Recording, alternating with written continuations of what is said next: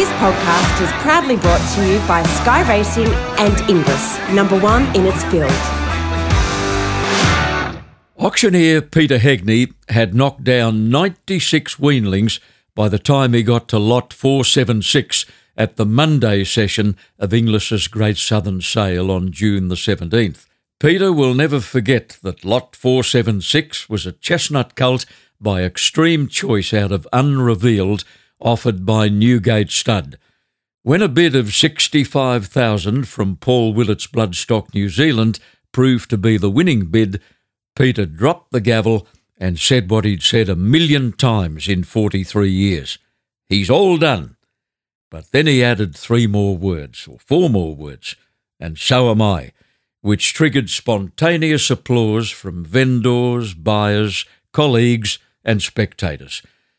It had been well documented that lot 476 would mark the retirement of one of Australia's most respected bloodstock auctioneers, a man who made 1,000,000 friends over 5 decades in the auctioneering business, the last 25 years with the iconic Inglis Company.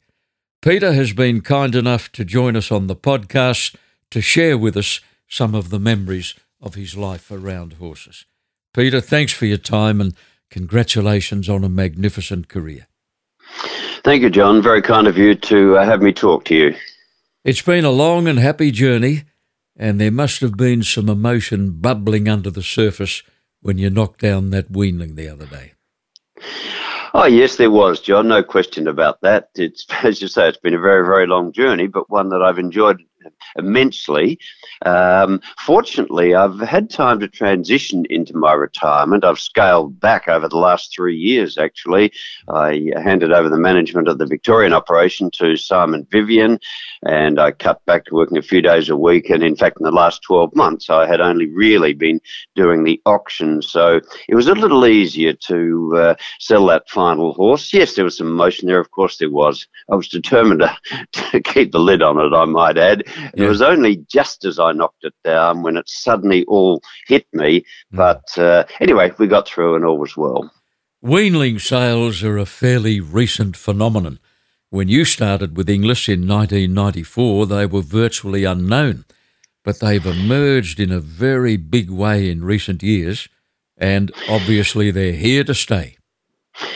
Yes, John, that's exactly right. I guess the weanlings that were sold back in those early years were probably cull weanlings that people just plainly didn't want or had some conformational issues, weren't strong enough on pedigree, whatever reason.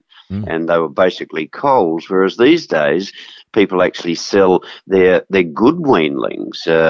As an example, a stud like Burnawang of Kathy Haynes's here, the last few years has been selling a whole draft of foals as weanlings, as opposed to taking them through to the yearling sales. So yes, it's a changing trend. You're absolutely right. And as we've seen now, I mean, weanlings can make very, very good money. There was a time when they made little money because they were the culls of the draft, whereas now some top-class weanlings can be sold because people are actually looking for weanlings to pinhook to take through to the yearling sales. As a result, there's some very good weanlings going through the sales. Yeah. It's not hard to imagine the reasons for people wanting to sell weanlings. There must be a huge cost save to the breeders, and it also greatly reduces the chance of accidents and injuries. Yeah, that's exactly right. Yes, all of those things, John, really, yes. It does save the cost, of course, the keeping the horse right through till the January, February, March, whenever a yearling would normally be sold, and obviously it reduces the risk factor as well. Look, for some people it suits. They may not have the facilities, they may not have the resources, the staff to take weanlings through to yearling sales, but yes, economically it certainly suits. At the same time, of course, it also gives a lot of those pinhookers out there the opportunity to buy a weanling that they can see a future in. They can see it growing, developing into a good sort of yearling. And so the competition out there is pretty hot for those better class weanlings. You had the honour of selling the incomparable Black Caviar at the Inglis Premier Sale in Melbourne in 2008. She went to Peter Moody for $210,000. What a conversation piece you've got there for dinner parties. I guess so, John. You're quite right. Of course, little did I know when I sold her that she was going to develop into a black caviar. She was obviously a nice filly. She sold above expectations. She was by a stallion who, while promising, was one you wouldn't really say was highly commercial at the time. And so at 210,000, she actually sold really well. And since then, her family has developed even further. It was always basically a good pedigree, but it's developed even further. She went on to do what she did do. I guess the unique thing or interesting thing aspect of it was that I think I said at the time something I'd never said before and never said since when I said, just think what she's going to be worth when she wins a Group 1 race. Little did I know, John. You also did the honours when Black Caviar's half-brother by Reduced Choice was sold at the 2012 Inglis Easter sale. The opening bid, you must have almost fallen off the rostrum. The opening bid was $1.5 million. John, it was always mooted, of course, that he was going to make a lot of money. He was a lovely, lovely individual with a great temperament. Just how much money he was going to make, nobody, of course, really knew. The expectations were high. The publicity around him, the hype around him was very high. He'd been one of the most filmed and photographed horses ever, I would say, at a yearling sale. But it was pretty exciting when the whole thing occurred. I might add, John, look, it was just the luck of the draw that I happened to sell him. In fact, I recall only too well that I pleaded with Jonathan Darcy to change the selling run so he could sell him. Jonathan was the manager in Sydney. He was the chief auctioneer up there. And I really thought that it was timely that Jonathan would sell him. But being the great fella that Jonathan is, he refused to change the selling runs. He said, we've never done it before. We're not going to do it now. They're just done automatically, and so the horse just happened to fall in my selling run. But yes, reflecting on it, it was a pretty exciting time to sell the highest price yearling ever sold in this part of the world. You were also the auctioneer when a broodmare called Millanova made $5 million at a breeding stock sale in 2008. Terrell Stud had a large reduction sale, and this mare was knocked down to Coolmore in foal to Encosta de Lago. Yes, well, a bit the same thing there, really. It was well recognised that she was going to make a lot of money with her pedigree and credentials, one of the best pedigreed mares in the world. But again, no mare had ever been sold for $5 million in Australia and hasn't since. So, again, an exciting time, but typically it just happened that she was in my selling run. But yes, there was great anticipation about the sale of her. And again, a bit like the Black Caviar half-brother, she certainly made more than we had expected. And a huge increase on the previous broodmare record of $3.4 million, which was paid for Virage de Fortune. Was it the year before, Pete? It wasn't too long before. Gee, you've done your homework, John, haven't you? Yes, I think that's absolutely correct. Yes, it is. No, a big increase on that. But again, as I said, one of the best credentialed mares in the world, I guess. And in fact, she then went to the Northern Hemisphere to breed over there after she was purchased in Australia. Every now and again, you take a strong personal liking to a yearling. Obviously, you've inspected him at the stud months before. You see them again when they arrive at the Inglis complex, and you like them or you don't like them. But there was one you loved, a grey colt.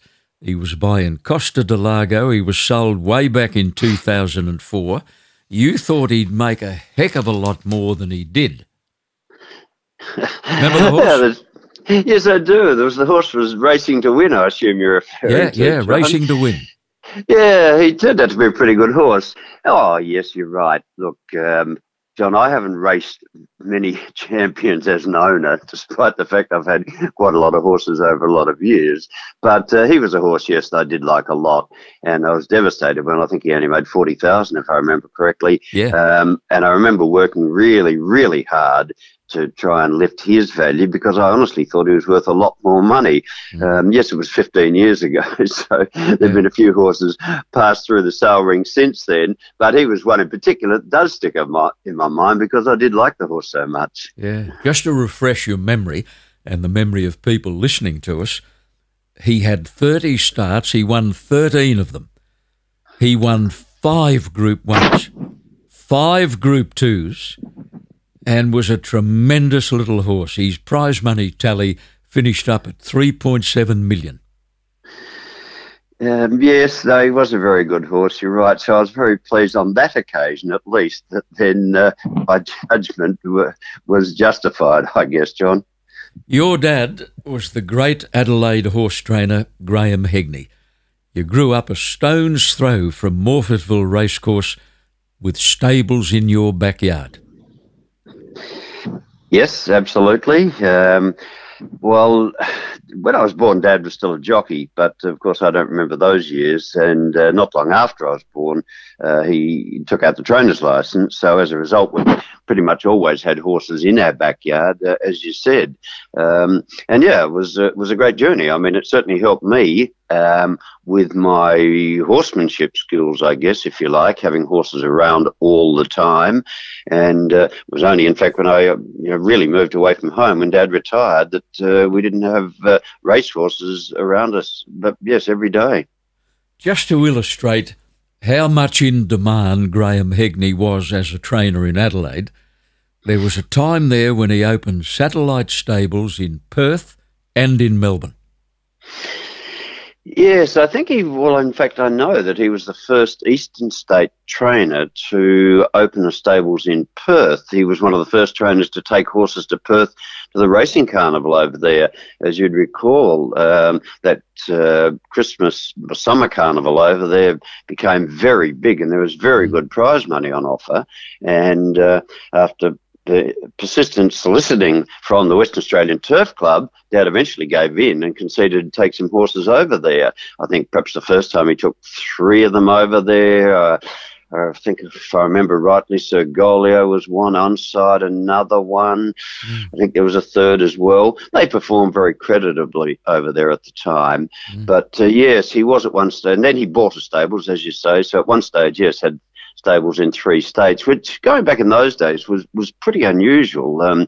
Some trainers had stables in 2 states, although most trainers, of course, didn't. If they took horses interstate, they just either rented or used friends' stables. But yeah, Dad owned 3 stables in 3 states for a period of time. He trained a Melbourne Cup winner in 1963, the horse with the unusual name Gattam Gattam. The first of Jimmy Johnson's 3 Melbourne Cup winners. He pulled hard in that cup, Peter. In fact, Jimmy told me once in an interview that he'd never ridden a horse to pull as hard and still win. Yeah, he was a tough old customer, Gattam Gattam. I mean, he won at long odds, as you'd well recall. But having said that, his form was pretty good, really. He'd won a South Australian Derby before Dad trained him, I might add. Dad took him on after that. He won a South Australian Derby. He'd run 3rd in the Caulfield Cup, and in those days the Caulfield Cup was a good lead-in race to the Melbourne Cup. People used to look for place-getters or great runs out of the Caulfield Cup as potential Melbourne Cup winners. So despite his long price, he did have some pretty useful form coming into the Cup. But again, all Dad knew was that he was as fit as he possibly could. In fact, I remember Dad saying that. He said, he's as fit as I can possibly get him. I don't know whether he's good enough or not. Yeah. It turned out that he was. He was. Your father trained a brilliant 2-year-old filly called Proud Miss. She won 10 straight as a 2-year-old, a couple of them against older horses. Then she ran second to Birthday Card in the 1962 Golden Slipper. Do you have clear memories of Proud Miss?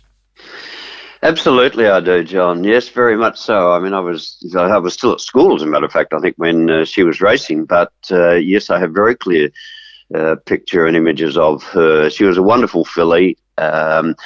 She wasn't a big filly, but she was a very strong filly. She had a great hind quarter on her, and she was brilliant. I often laugh, as a matter of fact, to think that she won 10 races as a 2-year-old. I mean, that just wouldn't be done these days, I guess, but it was much more commonplace in those days. I think our horses used to race more frequently. It wasn't unusual to back horses up. Certainly in Dad's case, he was a pretty tough trainer, but his horses were always very fit. But for her to win 10 races as a 2-year-old was pretty unusual, and I guess probably wouldn't be done these days, John. You have indelible memories of your dad's champion, Tobin Bronze, the handsome, aristocratic, coppery chestnut son of Arctic explorer. In Australia, 44 starts, 24 wins and 11 placings. He won a derby as a 3-year-old. As a 4-year-old, he won 11 races, including a Cox Plate and a Doncaster. And as a 5-year-old, he won a 2-rack, another Cox Plate and a Caulfield Cup with 61.5. What a great horse he was. Well, I think you've summed him up perfectly. He was a wonderful individual, apart from his obvious race record. He was a super racehorse, no question about that. The sort of horse that could win a 1,200-metre race and obviously win a 2,400-metre race as well. I know he ran in the Melbourne Cup, but having said that, I also know that Dad knew that he actually wasn't a genuine 2-miler. But he was a super racehorse, but also a very good-looking horse, as you said, an aristocratic horse. He was a great colour. He was a coppery chestnut. And I think that was one of the things that endeared him to the racing public. The great race caller Bill Collins said the reception he got after winning his last race, I think, was the greatest reception he's ever heard on a race course for a horse. And I think Tobin Bronze's good looks certainly endeared him to the public. And that, combined with his race record, is what made him, I think, such a popular horse here. Well, he played a part in my early career too, Peter, because he was the reason I was flown to the United States by radio station 2GB to call his Washington International, his first American start. He arrived after a nightmare trip, dehydrated. He'd lightened off considerably. He was out on his feet when he arrived in Washington, and I remember Jimmy Johnson saying they needed another week, really, to get him back on his feet. He still ran third to 2 great American horses, Fort Marcy and Damascus, and if memory serves me rightly, he got poleaxed in the middle stages of the race. Yeah, John, all of that's correct from my recollection. I know Dad was not at all happy. In those days, of course, air transportation for horses was nothing like it is these days. It was very basic. It was very long. It took much longer than it would today. And he had an horrendous trip over there. You're perfectly right. In fact, I remember Dad saying that the horse was so tired and so fed up with it. It's the first time he'd ever seen the horse kick at anything. He had a great temperament, but he just had enough of it on the way over. So for him to recover, as he did under the circumstances, and run third in the Washington International, which in those days was really one of the feature races of the world, John, wasn't it? Oh, it was, yeah. There are others now, of course, that have taken over that mantle, but in those days it was one of the big races of the world. Probably a bit like Peter Moody with Black Caviar, really. Pete, in hindsight, says that she was very, very lucky to get to the post. Things hadn't gone right with her, but she managed to win. It was a bit like that with Tobin Bronze and Dad. Under normal circumstances, had it been a normal race, I guess he wouldn't have run, but he'd gone there for that purpose, and he was somewhat obliged to run, and he ran a very, very creditable race, but perhaps not up to the level that we'd seen him back here in Australia. Peter Heagney, I'll just get you to stand by there while we clear a commitment on the podcast. Back after this. The completion of the Great Southern Sale in Melbourne brought down the curtain on a spectacular sales season for Inglis. In 2019, Inglis cleared an amazing 85% of all yearlings offered a Southern Hemisphere high. Inglis sold 19 of the 30 yearlings in Australia to make more than $1 million, as well as the only 2 yearlings to sell for $2 million or more. Inglis graduates have won 20 individual Group 1 races for the season so far. Inglis ended the sales season as the Southern Hemisphere market leader. Entries for the Classic, Melbourne Premier, Australian Easter, Melbourne Gold and Scone yearling sales will be open in early July. You'll find details and entry forms at inglis.com.au. Just to sum up on Tobin Bronze's American career, he finished up winning 4 races over there before his new owner, William Rosenberg, sent him to the stud, and he was moderately successful. He sired a few handy ones.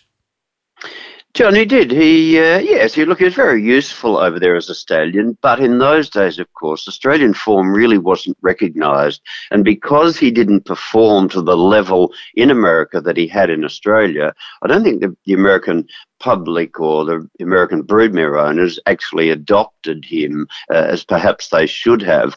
Again, in hindsight, had he stood back here in Australia, I think he would have been incredibly popular and had a great opportunity.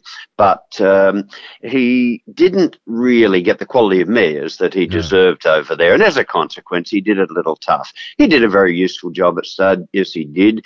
But I think perhaps given better opportunity, he probably could have done even more. At this stage of your life, you had a different kind of involvement with horses. You were a pretty good hand in the show ring and a regular, I'm told, at the Adelaide Royal in several different pursuits.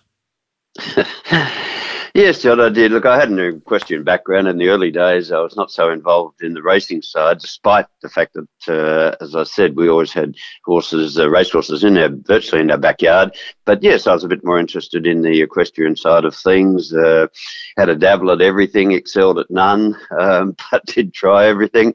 I did represent Australia in a team in New Zealand as a junior in an eventing team, but that was a very, very long time ago. But I loved it. I enjoyed those days very much indeed. I still do. Not to compete, of course, haven't for a very long time. But, I love it. And in fact, now in retirement, I perhaps will get back a little more into it on the administrative side of it and perhaps commentating sid than I had been able to in recent years when I just didn't have the time to devote to it. But, I did enjoy it in those early years when I was much younger. One of your father's clients was a very high-profile person called Philippe Ishmael. He was an owner, he was a breeder, and boy did he love a bet. He owned the 1968 Victoria Derby winner Always There, who later went to the USA, accompanied by young Peter Heagney, and you were away for quite a while. Yeah, it was an interesting time, that, John. Dad didn't train Always There, of course. Charlie Whittingham trained the horse. Dad did have quite a big team of horses for Philippe Ismail. As you mentioned, it was interesting that Ismail was such a big bettor because Dad was not a punter at all. $10 or $5, might have been £5 in those days, each way punter. But Ismail was a very, very big punter, of course. So I had the opportunity to take Always There to America. I jumped at that at the time. I was working for the Stock and Station Agency Dalgetty's. They gave me leave of absence for 6 months, and I took the horse over there. We were based in Florida at the Delray Training Centre.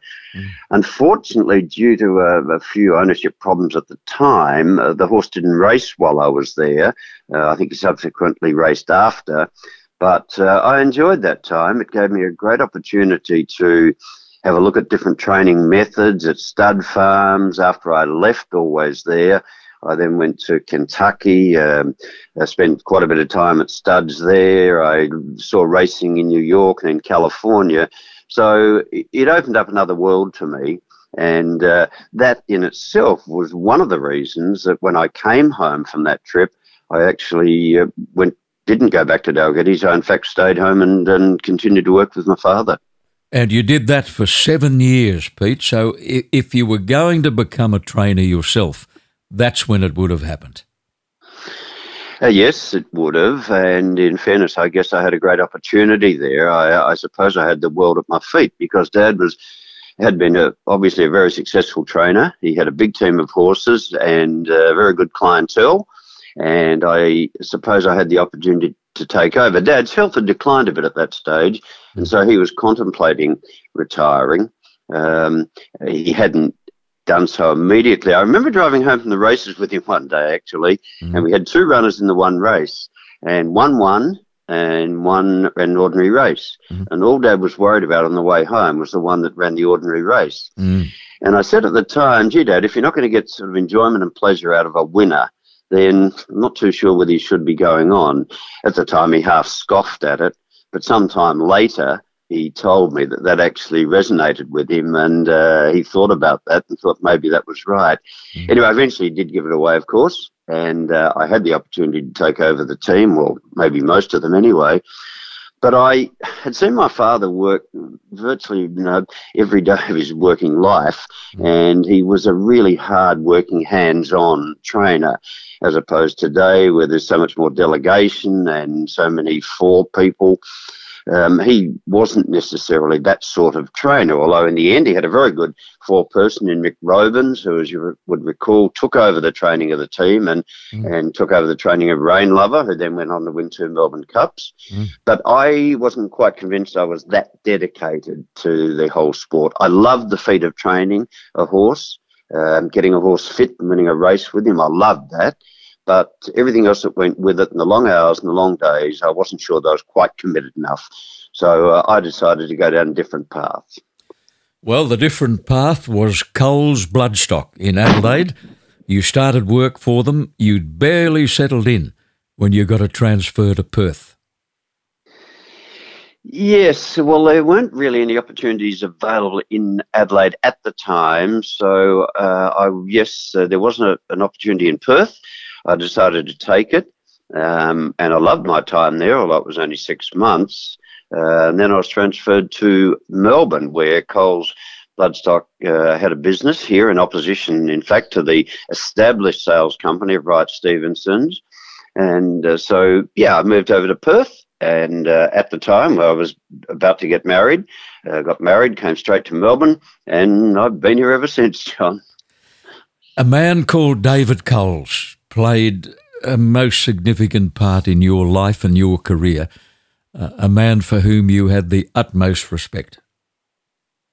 Yes, unquestionably. A great mentor to me, a fine man, the best thoroughbred auctioneer I've ever heard. He was revered, he was respected, he held many positions of authority. He was chairman of the South Australian Jockey Club for some time. He, for a short time, was chairman of the Gawler 3-day event, at the time one of the best 3-day events in the world.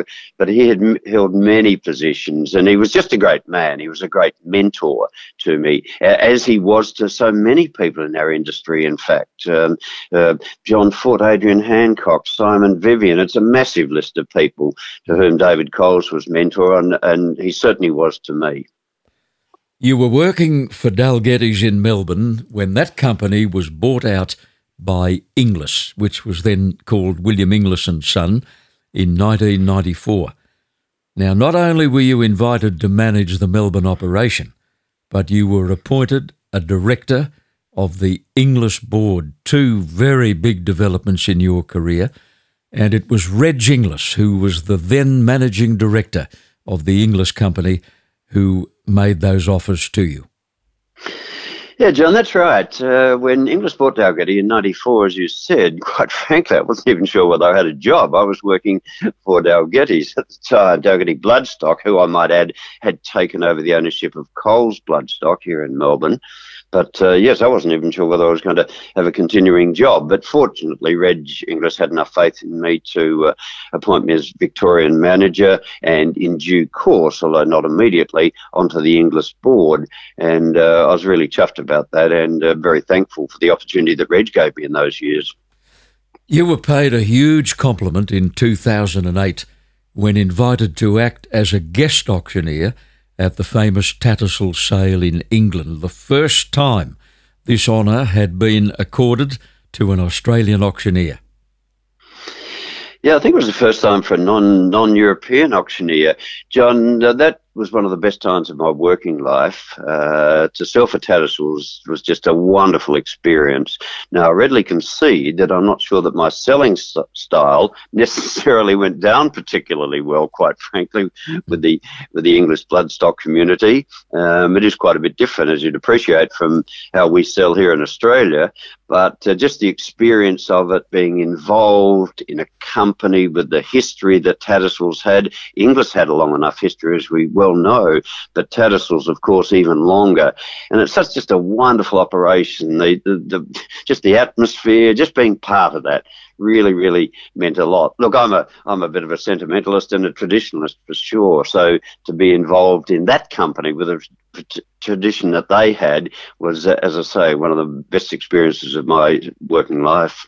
You didn't get to know John Inglis well until Inglis took over the Dalgety operation in 1994. John died in 2006 at age 88. And in those in-between years, you got to work with the man everybody called the boss. The boss, absolutely.